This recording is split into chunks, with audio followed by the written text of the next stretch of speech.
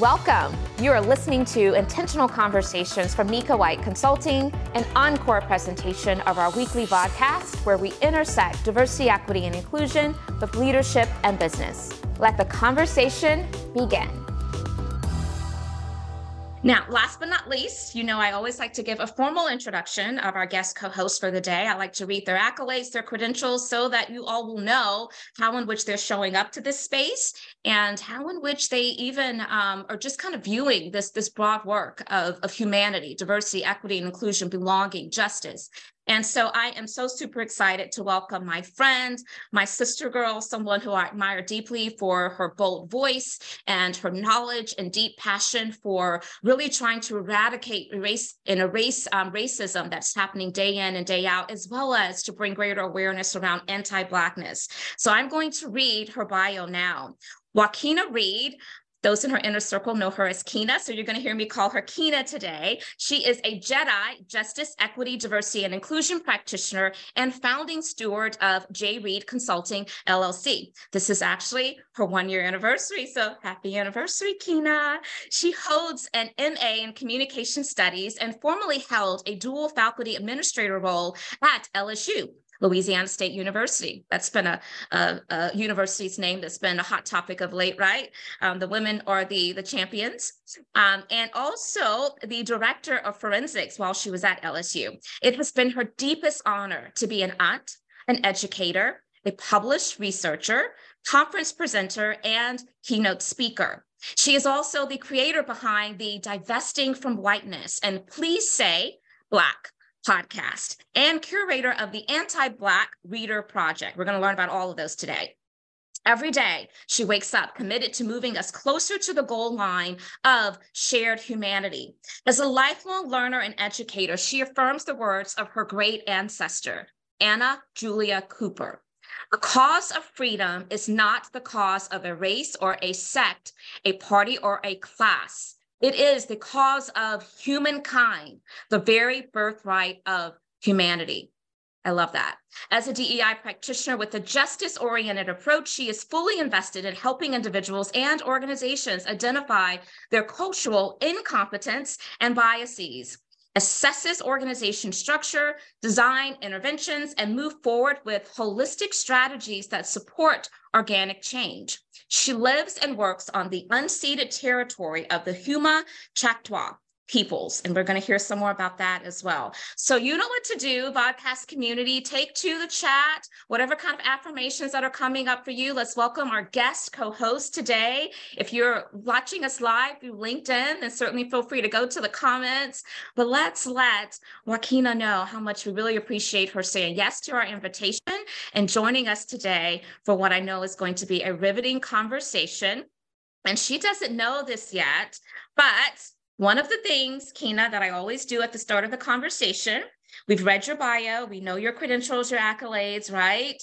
But we want to know some things that we would not be able to read in your bio or your LinkedIn profile. So as you greet us in your own way, Kina, I also invite you to share some things about you that we would not know from your bio or your profile to help us get a little bit of a deeper glimpse into who you are and how you show up to the world. Welcome, my friend. I'm so glad you're here.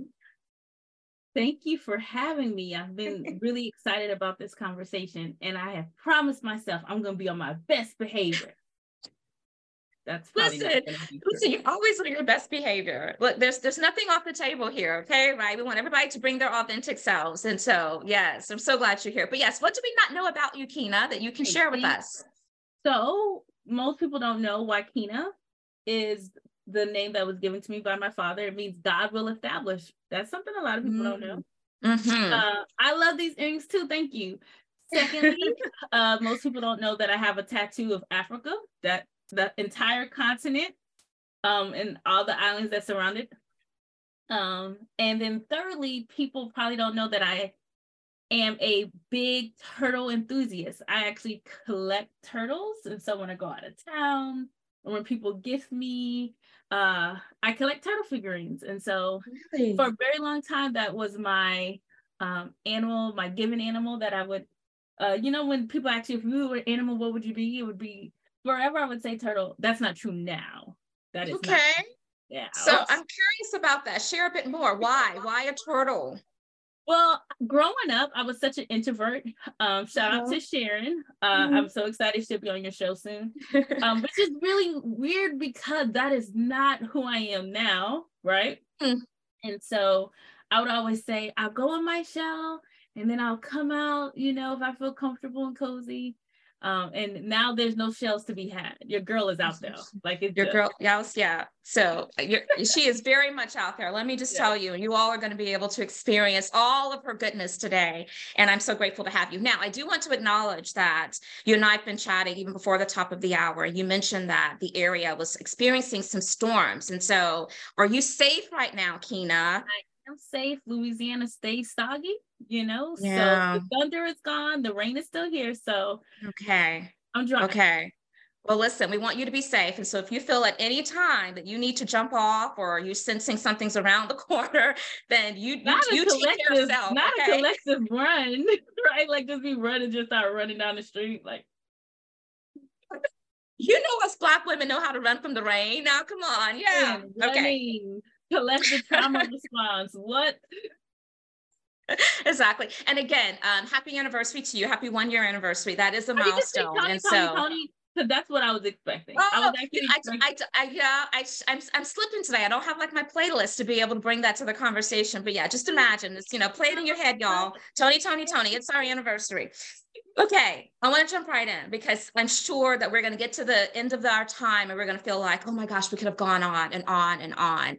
And so one of the things, Kina, that we like to do on the Intentional Conversations podcast before we really jump in to delving into some of the topics that we know our audience is expecting is we have to bring in some of the latest news that is breaking and is top of mind for a lot of people. And yesterday, where there was no shortage of that, I think we all have been exposed to what's taken place in Tennessee, Nashville, Tennessee, and let's jump right in. There's no need for us to sugarcoat this. Or so for those who, for whatever reason, maybe last night you decided to take a break from TV and social media and you aren't aware. Tennessee, they had a protest where a lot of individuals were protesting for greater gun security, protect our babies, protect our kids. Right? We know about what happened recently, where the fatalities within the school. And so two of the representatives, actually three of the representatives, were part of that protest. Justin Pearson, Justin Jones, and Gloria Johnson. Justin Pearson and Justin Jones are men of color, Black men specifically, and Gloria Johnson is a white female.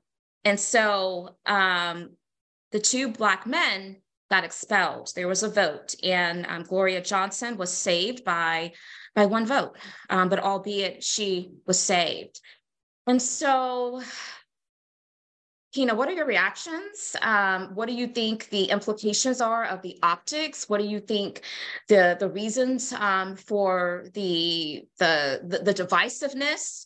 And how should we be thinking about what role we can play to help bring greater awareness around those key factors that people need to have top of mind as they're just processing what has just occurred? Oh gosh, there's so much. There's still so much to process. I think my first reaction, I'm really angry. I'm very angry. I think that for people who are living in the United States in particularly, we are seeing in real time in front of us. I've been jokingly saying like McCarthy part 2.0, but a real rise in fascism, authoritarianism, all those things. And so my first reaction is like, wow, like we're just gonna all like sit back and just watch democracy just be eradicated. So that's that first reaction. I feel strongly that like Nicole Hannah-Jones has pointed out in the beautiful project that is the 1619 Project. 1619, yeah. That Black folks in particular, the descendants of enslaved people, have embodied democracy in ways that no other group has. And I think that the Justins highlighted that yesterday, right? Yeah. We have had to alongside other people of the global majority, alongside women, various groups of folks who are vulnerable populations in the United States. But we've had to rely on legislation, right, to protect our lives. I'm going to take it a step further. Black folks had to rely on legislation to even be considered citizens and humans in the United States. And so when you're relying on legislation for your survival, for the possibility to even thrive, then you're going to be all about democracy. You're going to be out there trying to practice it, trying to keep it protected. And that's what I saw. I saw two Black men yesterday who were embodying democracy and experienced punitive damage as a result of that. And let it never be mistaken that an attack against democracy is always an anti-Black attack because of things like that. In addition to the fact that the idea of representative government comes from the continent. We're not going to go there, right? But I'm just saying, so sometimes it's frustrating to hear these conversations because people are trying to divorce them from the racialized component, from the gender component. But any attack on democracy in the United States is also an anti-Black one. Yeah, I love that you amplified that. I think it's so important for us to make sure that we don't gloss over that. Any attack on democracy is an anti-Blackness attack. And I don't think that too many people are connecting those dots the way that, Kina, you have and that you always amplify. And we need to make sure that we continue to press upon society just in general to consider that, the genesis of all of this. And so I so appreciate your voice. It's interesting to me that the timing of you and I connecting for this conversation occurred the morning after yesterday's incident. And I am so tremendously grateful for your voice. I've been following your work, and I think that it really impresses upon so many people to go deeper and to sit with interrogating their thoughts, their biases, right? And I'm hoping that it's creating some change in people. Are you seeing that directly with some of the work that you've been doing? So I think that there are, unfortunately, one of the byproducts, and I want to be thoughtful because I don't want to get, one of the byproducts of the last administration has made people who maybe felt some level of comfort, right? We talk about the idea of the reactionary response to Barack Obama, right? And so I think there was this illusion for some people, including people who look like us, right? Absolutely. We had some kind of way arrived at this place where balance, right? We were living in a just society. And so what I see is people who've never paid attention to political processes. I have family members who watch the news now that didn't watch the news 10 years ago. So I do see people trying to have an increased awareness of what's going on in the world. Yeah. What I'm probably the most removed from, and it's simply because of the context of my life, is what younger people will be doing really to kind of show up and to remind the older generation what's at stake. And so I'm hoping that's what this moment creates, that kind of momentum. But I do think it's very easy for folks, because of lifing, right, to be urgent and not prioritize. And I always say that those are two different things, right? Yeah. Some people will say, be urgent. And I feel like urgency is a tenet of supremacy culture, where you let your feelings kind of dictate the choices. But then when the feeling goes away, right, we see the same similar thing happen once there is a violent attack of gun violence at schools. People feel all the anger, they feel all the frustration, and then that feeling like minimizes. Well, you know this because we see this in DEI work, right? So people feel all the things, they have big feelings, right? And they're like, we got to do something. And then once those feelings go away, then the activity goes away. And so what we need people to be, we don't need you to be urgent. I need you to change your priorities. I need you to change your values around these things. There's a difference. Yeah. Yeah. No, I love that. Absolutely. Absolutely. So let's talk about this justice-centered approach to this work, because you really do center justice. And quite honestly, I often share that for any DEI practitioner, if you're doing this work and you aren't doing it for the purpose of justice and you aren't centering justice, are you really effective? Are you And doing my it take is right? no. Are And you I have even a, doing it? are Are you you even even doing doing it? Absolutely. And so while I have not necessarily put the J into like the DEI and using Jedi consistently, it definitely is the core of why we do what we do. And so I want you to just try to talk a little bit further about how justice is centered in the way in which you show up to this work, and kind of what is your litmus test for always making sure, am I centering justice here? So let me just say this, because there's been some critiques about even the phrasing JEDI, right? So if it throws you off, put the J at the end, right? So some people are like DEIJ. It don't matter, right? Let me just put that out there. I'm aware of the critiques about that Jedi component. So out of the University of Albany, there's this School of Criminal Justice. They have this whole justice project, right? And so they name the idea that justice can often be defined as fairness or equal treatment, but that is a complex, right? The concept of justice is complex. And I would add to that, it's contextual, right? So what it means to be just in 2023 is different than what it meant to be just in 1983, right? So there's a context there. So these things are not static. It's a very fluid conceptualization. But for me, I want to be really specific because I want people who are watching this and also people who watch the replay to have some context. Right. Coca-Cola, no one has to explain to anyone what Coca-Cola is. Y'all know what it is, all right? They have a position called the Director of Global Water Stewardship, all right? That's a thing at Coca-Cola. I mean, hopefully it's still a thing. I didn't double check whose name it is, but I know a couple years ago it was Greg Koch, okay? Why does Coca-Cola have a Director of Global Water Stewardship, you may ask?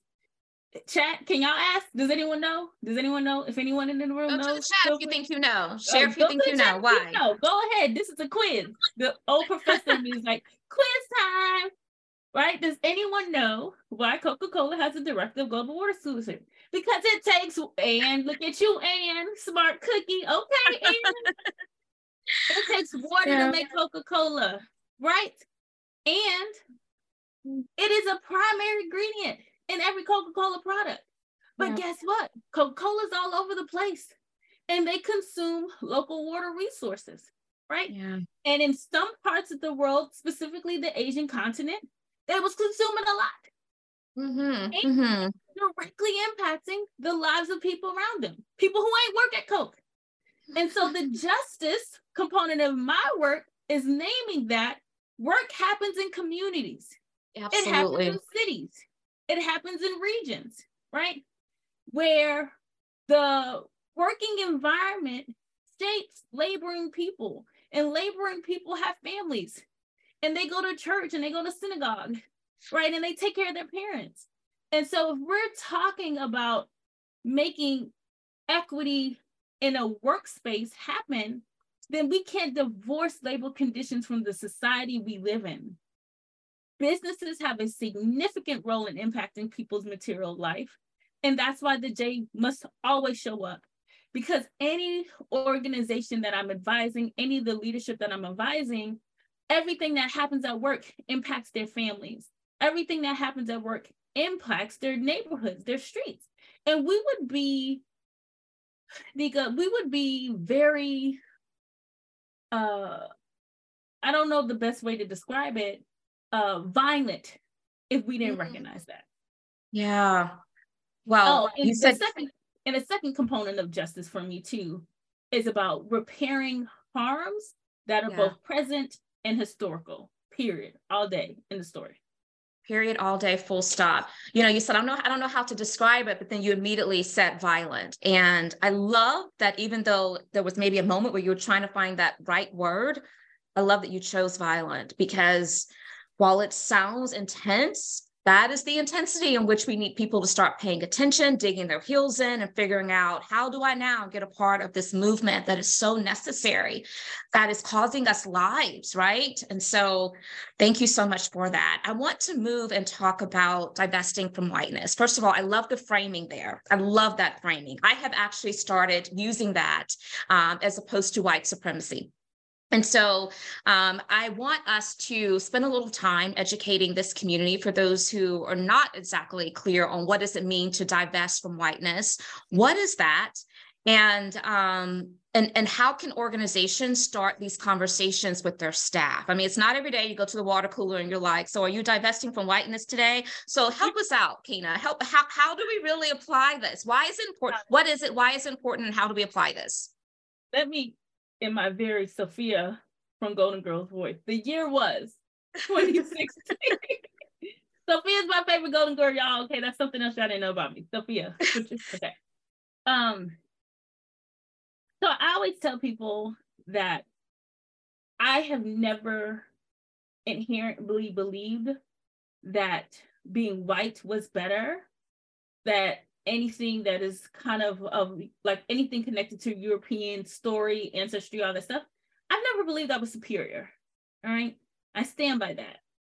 But I've grown up Black in the United States, and I have believed that everything connected to being white was the standard. It was the default.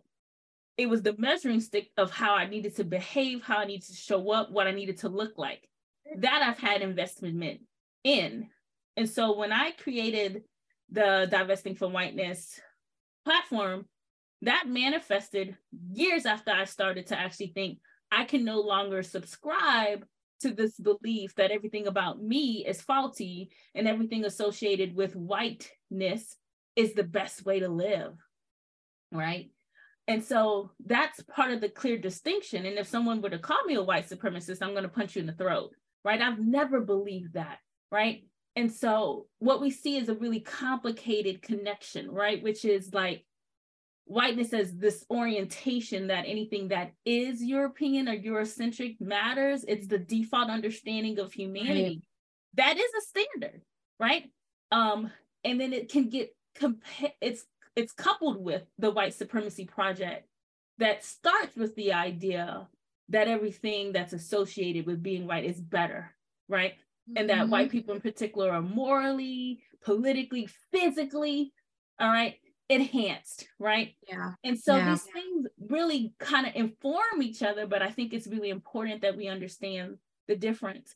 I also think it's significant to really acknowledge that there had to be what I call the propaganda campaign, because that's what whiteness is, right? People weren't always white, but people weren't always Black, right? You see what I'm saying? Right. And so when whiteness gets conceptualized where, oh, if you're from Europe, if you look like this, then you're better than everybody else. So if we're looking at the timeline, sis, the timeline is you had to have whiteness first because somebody needed to hang their hat on something. Yeah. And then after establishing the propaganda that is whiteness, then people are like, and now everyone's morally better, right? So just following the linearity of the conversation. And I tell this similar way when we think about anti-Blackness. It's not racism that put our ancestors on slave ships. That came later, right? And so I just think it's important to nuance those things.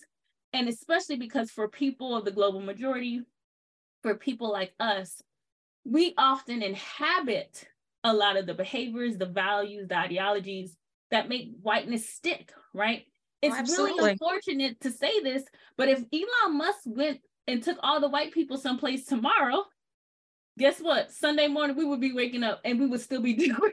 Absolutely. Absolutely. Yeah. Yeah. But I never would ever name myself as someone who was invested in a white supremacy project. That's not true. Not for me. But I can name that for so long, whiteness was the standard I applied to my life and how I needed to show up. And that's the thing I've actively walked away from. Yeah, I just want to celebrate that. I think that is so real. And we don't talk about it enough because so many of us are just so conditioned to that whiteness, because it's the default, that's the word that you use, it's the default. So it's hard for us to try to separate that from our psyche, even as we're just kind of navigating life on a day-to-day basis. And so some may question, well, why is it important to talk about it? Because that's why, because if we don't talk about it, then the realization of it is not going to give us pause to where now we're more thoughtful about how do we divest from this.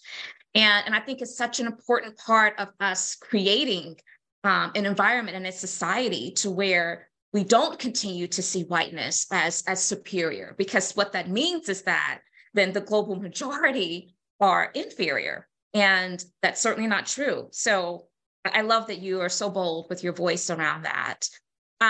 You also have an anti-Blackness reader platform. So how is that working? And I know that it inspired your podcast of Please Say Black. So connect the dots for us across those two projects.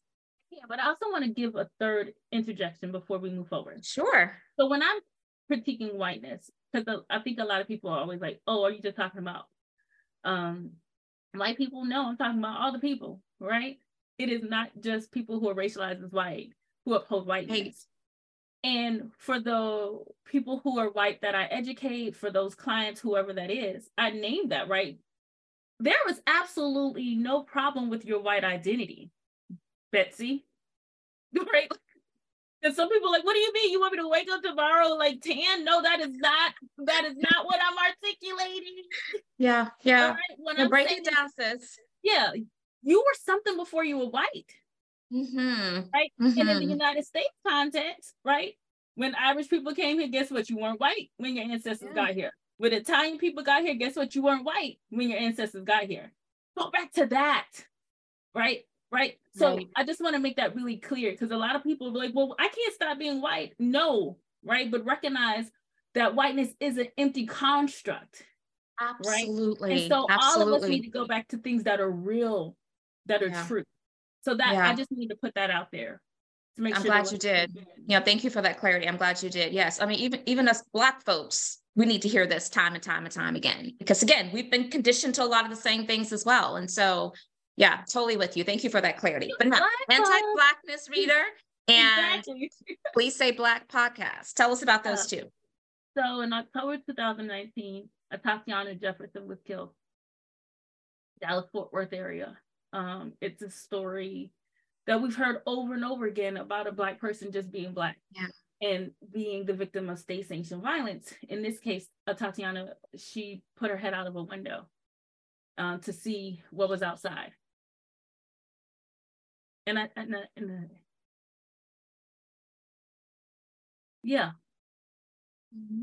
She was playing with her nephew and stuck her head outside the window, and police officers saw the sudden movement. Right. And so I say, and I think, I don't know, we're always, by we, I mean Black folks, I don't know, we get so, there's so much, Nika, there's so much. So much. All of these stories, I think sometimes that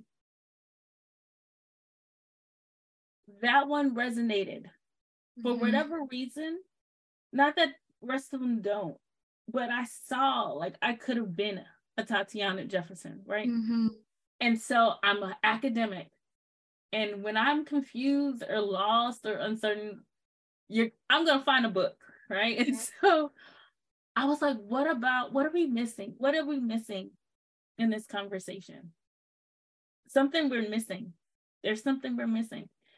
And so I did something that I don't recommend anybody do. But I went head on into two different schools of thought, Afro-pessimism and Afrofuturism at the same time. And it really is like drinking tequila and vodka. Like, it just, like, what are you doing? And I want you to say those words again for this audience. Afro-pessimism? Afrofuturism and Afro-pessimism. Yes. And so one is about naming futures, the possibilities of people in the diaspora. One is really leveraging the idea of that the very thought of being Black is to not be human. And I said, oh, that's what it is. We have been having conversations about racism, And so we're looking at institutions, policy, systems, but you can't fix this if you don't even think Black people are human. And that's the part that I had to sit with. And once I had that language, everything else came out of that, you know? So I started to name for myself, oh, I'm not just experiencing racism in this system. People don't really know I'm fully human. And we have the historical records here, right? Yeah. When you think about people, medical professionals just taking Henrietta Lacks genetic materials with BTW, did you know that they've been using her genetic material for COVID interventions? Henrietta, the gift that keeps on giving, but that's what Black women are, y'all, metaphor. If you consider the school of gynecology, right? Yep. So in a lot of ways, there's a limited perspective because people are consistently trying to change systems, which is good work. But we have to really reckon with the fact that there is an ongoing anti-Black genocidal project going on. And so part of why people can dismiss the Justins yesterday and silence so many other people across the African diaspora, because people are struggling to see us as actually fully human, period. Yeah. And so from that, I created the Anti-Blackness Reader because I thought, oh, wow, like people really need to be able to understand how this is showing up. Black people need to be able to understand this and have this language. And Please Say Black was the external resource attached to that, because I just wanted to have conversations with people throughout the diaspora to celebrate how we have been able to create humanity for ourselves in a world that can't give it to us. So those projects were birthed out of that experience and that revelation for you that you felt was really, really strong pull to help educate others. And so I do want to make sure that we share into the chat how this community can get connected to your Anti-Blackness Reader platform, as well as Please Say Black podcast. I believe my team has all that information, but if you just want to quickly socialize that, would love for this community to have value of knowing how to connect. I want to tell you why the name is the Anti-Blackness Reader, so you can laugh, because you're educated too. Do you remember when we were kids and you would go to school and they'd have those days with the book fair? You remember the book fair? And they give you the little readers? And so they would give the thing you had to check your book. Yes, I do. Absolutely. Right. And so it was just a double entendre, because it's like, oh, I want to give people resources to read more about this. But then also it's like, but we're going to be reading people for being anti-Black out here. And so like, and you can find it on Instagram. You can find the Please Say Black podcast wherever people be getting podcasts from. Yep. And I wanted it to, I think as Black people, we often feel like in the United States, we have to throw our stuff in with everybody else so we could be like, for folks to pay attention to us, right? Like even the concept of person of color, right? Which I don't use that language anymore because it's Black women in particular in consciousness raising groups in the 70s being like, okay, the only way we're going to make people pay attention to us is if we just say all the women of color here, right? Yeah. And then maybe our issues will be addressed. And so from a DEI perspective, I think you cannot go wrong when you lead into specificity. I'm over here talking about Black people stuff.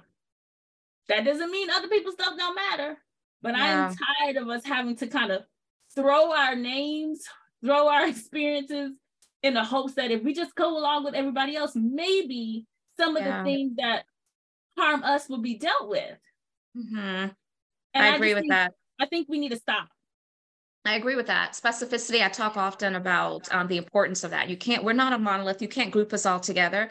And don't follow up your questioning around it with the whataboutisms, because we're not negating the needs of other identities and communities just by bringing to the fore the need of this one group that is I would venture to say, and a lot of us agree with this, the most oppressed and marginalized Black woman. And so I'm totally with you on that, Kina.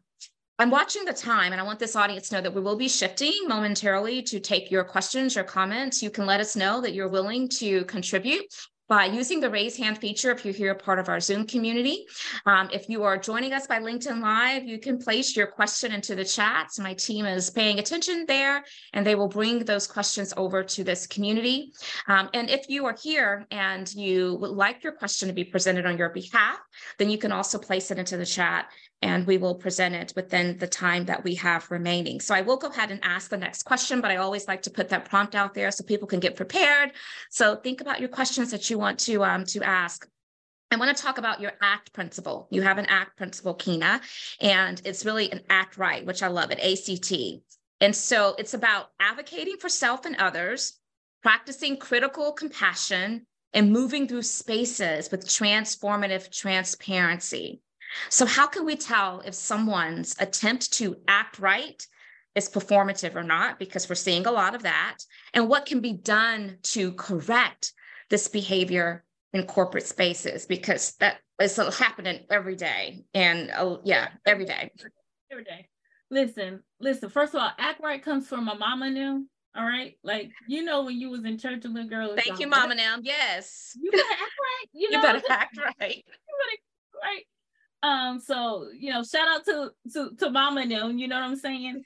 I feel like this would need to be the second time I come on your show, sis, because here's the thing. You need a whole hour for this conversation. How can we tell if someone's attempt to act right is performative? Well, look at results. Right? Yeah. Look at the budget in your organization. All right.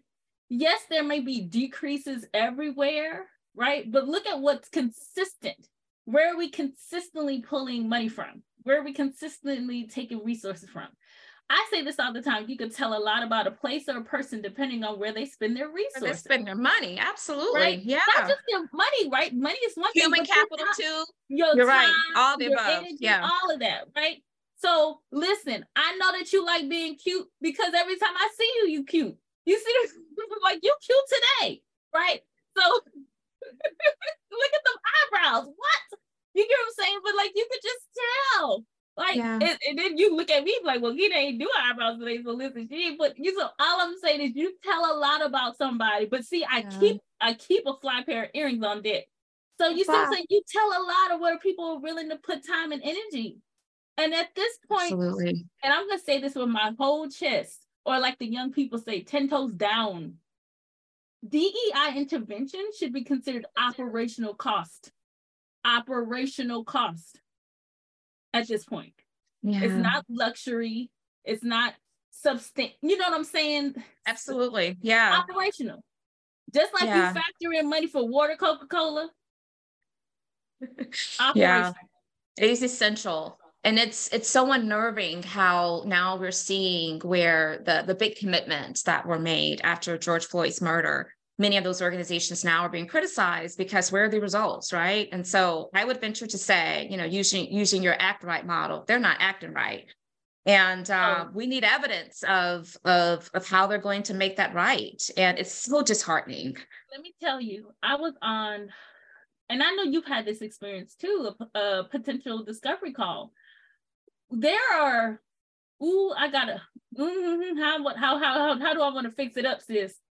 If you are in 2023 doing business, and I go, and I don't go by stock photos, but like, listen, if you can't even manage to have a fake Black person on your website, something, you could even pull out a stock. I mean, goodness gracious, go to Google. So I'm just saying, like, this idea, because y'all could have found the fake Black person, like, so some are not even trying. Some are not even trying. Some don't care to try. But that goes back to what I said about urgency versus prioritization. Y'all were urgent in 2020, but priorities did not change. And if your priorities had changed, your budget would have changed too. No, absolutely. Okay, so I do believe we have our first question, Kina, and this comes from Kwabena, Marcus J. Collins. And hi, Kwabena, you're actually typically always here with us in person, but maybe today You're just in an auditory capacity, but which we appreciate nonetheless. And your question is, I am curious as to how you address the story of mixed kids in Blackness. I'm curious as to how you address the story of mixed kids in Blackness. Yeah. So you're talking about multiracial, biracial kids. And how do you approach that when you're talking about Blackness? I mean, I don't.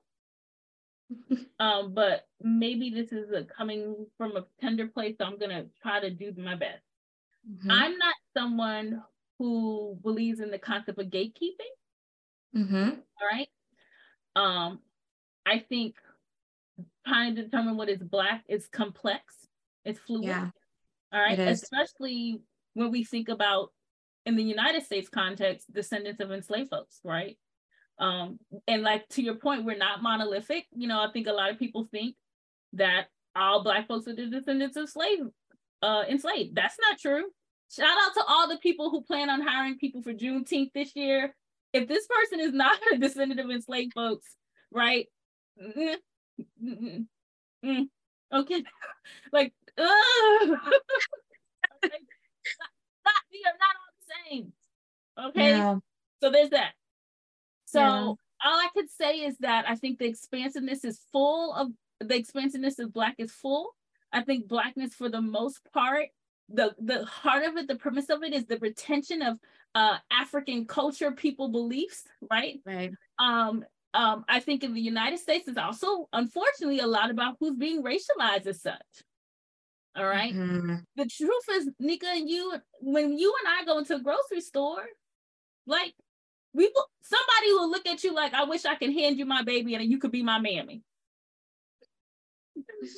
Mm-hmm. I wish I can enslave her. So I think there's a racialized component of it. I think there's a storied component of it, right? I think that I get to walk through the earth and get the privilege of being a Black woman. But I also know that I get to walk through the earth, and even if I didn't find that to be a privilege, it would be put on me anyway. Yeah. Good thing I love it. Yeah. Right? Yeah. So I think all of those things are a part of the story. And then I'll say this, and obviously this person can reach out to me individually if there needs to be more support around this. I'm not advantageously Black. So I don't have the benefit of being able to not show up as a Black person. Mm-hmm. And I think that's important. Mm. And I think that sometimes with multiracial people, we often see people getting to choose when they get to show up in Blackness. And that's something that needs to be considered. Mm-hmm. No, I appreciate that. I think that's important. Yeah, that's important amplification. Thank you, Kwab. And I know that you're joining LinkedIn Live today, so I appreciate your question. I think we have maybe another one here, so I'm trying to get to it quickly. Let's see. And if you see it before me, Keen, I want you to read it. I wasn't even looking at the chat. Okay, no, you're fine. You're fine. Let me see if I can get to it. It's for some reason it's like stuck for me. Is there a difference between our feelings on our own Blackness and how we are viewed by others? Okay. Okay.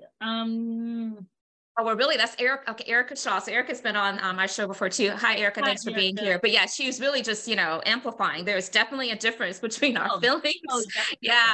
Our feelings and Blackness versus how we're viewed by others. Absolutely. But I love what you said, Keena. And I think that is an important distinction, to Kwabina's question. How are we talking about people that are multiracial? And which that's a large percentage of people, multiracial and biracial. It is all about just at least acknowledging the significance of, there is a little bit of choice there for all of us that are 100% solid, 100%. That's it. This is who we are, and this is how we show up, and this is and there's nothing that we can do about that. And I also want to name, what I said at the top, which is I'm not out here gatekeeping Blackness, right? Of course, I know that there's a movement for that to happen, and I would never hang my hat in that direction. But I do think we need to recognize that we live in a world, especially now, where racial ambiguity does create some social leverage. Are you Latina? Are you, you know what I'm saying? Yeah. And so people need to recognize the larger context. Of course, yeah. And we talk often about the complexities of that, especially for individuals that really do value their ethnic side, and they are maybe white presenting, right? And it's like, how do I navigate spaces when it's like people don't even know?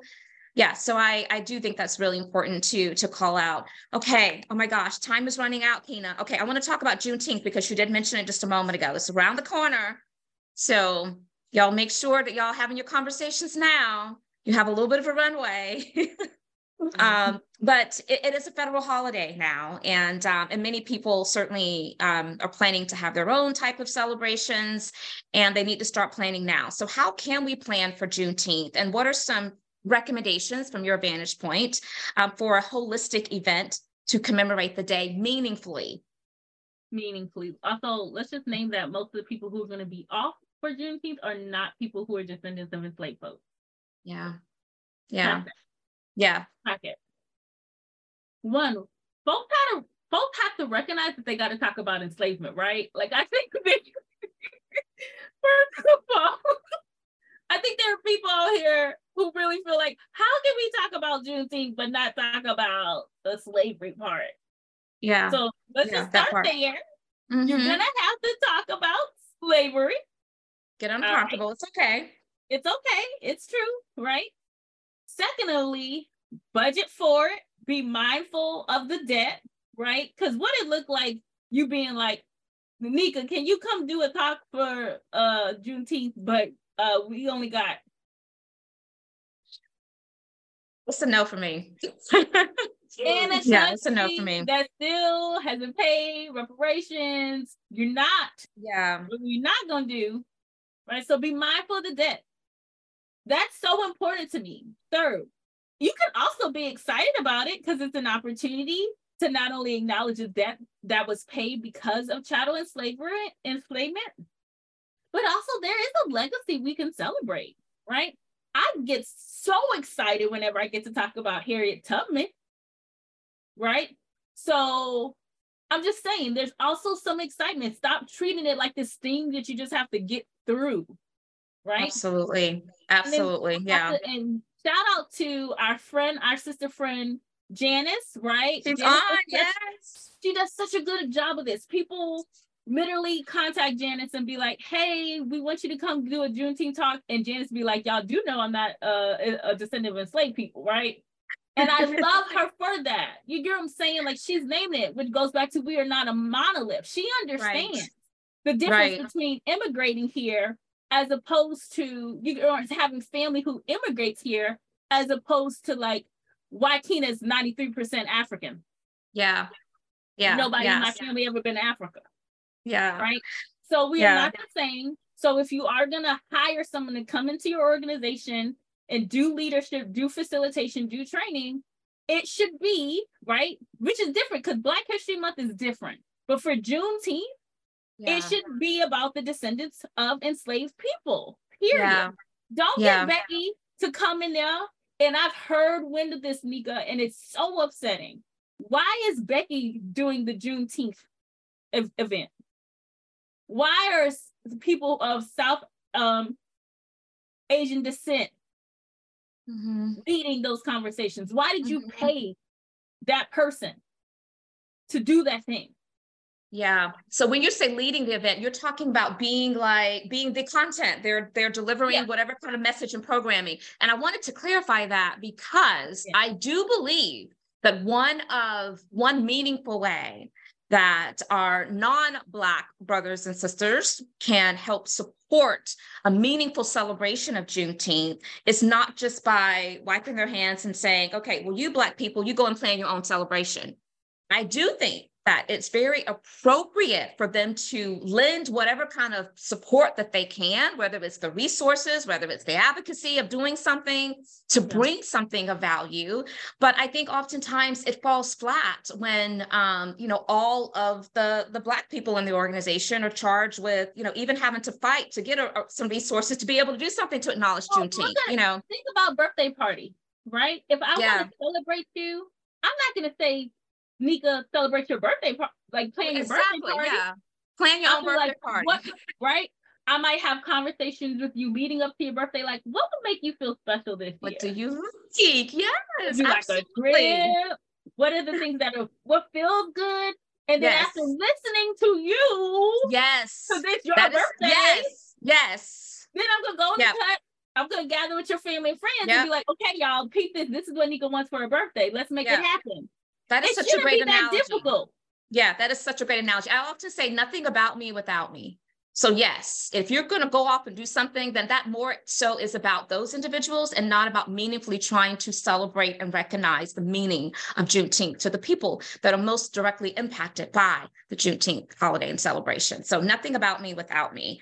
Kina, we're running out of time. So sis, you got to come back. I saw in the chat, someone said, who is Janice? And so y'all, Janice has been on our show, Dr. Janice, I should say, Dr. Janice Gassam. And so she has been on our show before. Please, please, please make sure that you go back and find the replay. She is amazing. And she does a lot of work around anti-Black. Yes, pre-order her book, Decentering Whiteness. I'm going to butcher the title. Kina, you know it. What is it? We're going to place it into the chat. Decentering Whiteness. Janice, you place it into the chat for us, please. But it's coming out, I think, like around the June timeframe. So yes, pre-order her book. And yep, there we go. It's in the chat. And yes, make sure if you're not connected to Dr. Janice that you get connected. And so if you haven't already, Dr. Janice, make sure you share your LinkedIn into the chat. And Kina, we have shared all of your information as well. Yes, if you're looking for a speaker for Juneteenth, if you're looking for someone to come into your organization and help you to get a better understanding of what anti-Blackness is and how you can be a workshop. I probably should have said that. I'm one of the few consultancy firms that offers a specific workshop and training around anti-Blackness auditing and addressing it in the workplace. I love that. Auditing and auditing anti-Blackness in the workplace. Yes. And that's not on a lot of people's radar, but it needs to be. So y'all, check out my friend, look her up, connect with her, follow her content. It is really rich. And Kina, this is not going to be the last time that, of course, we will invite you on to share more, because I mean, I have like pages of other topics we could have gone into. Thank you for having me, sis. Absolutely. And congratulations on the 3rd anniversary of this podcast, this live class. Thank you. Thank you so very much. I appreciate all of you joining us for Intentional Conversations podcast. Shout out to my team, of course, that always does a great job in helping us to bring an experience that I feel like is really worthwhile of people's time. And it is Good Friday. Be safe. Have a wonderful weekend. And we look forward to seeing you back next week for Intentional Conversations podcast. Thank you all so very much. Bye-bye.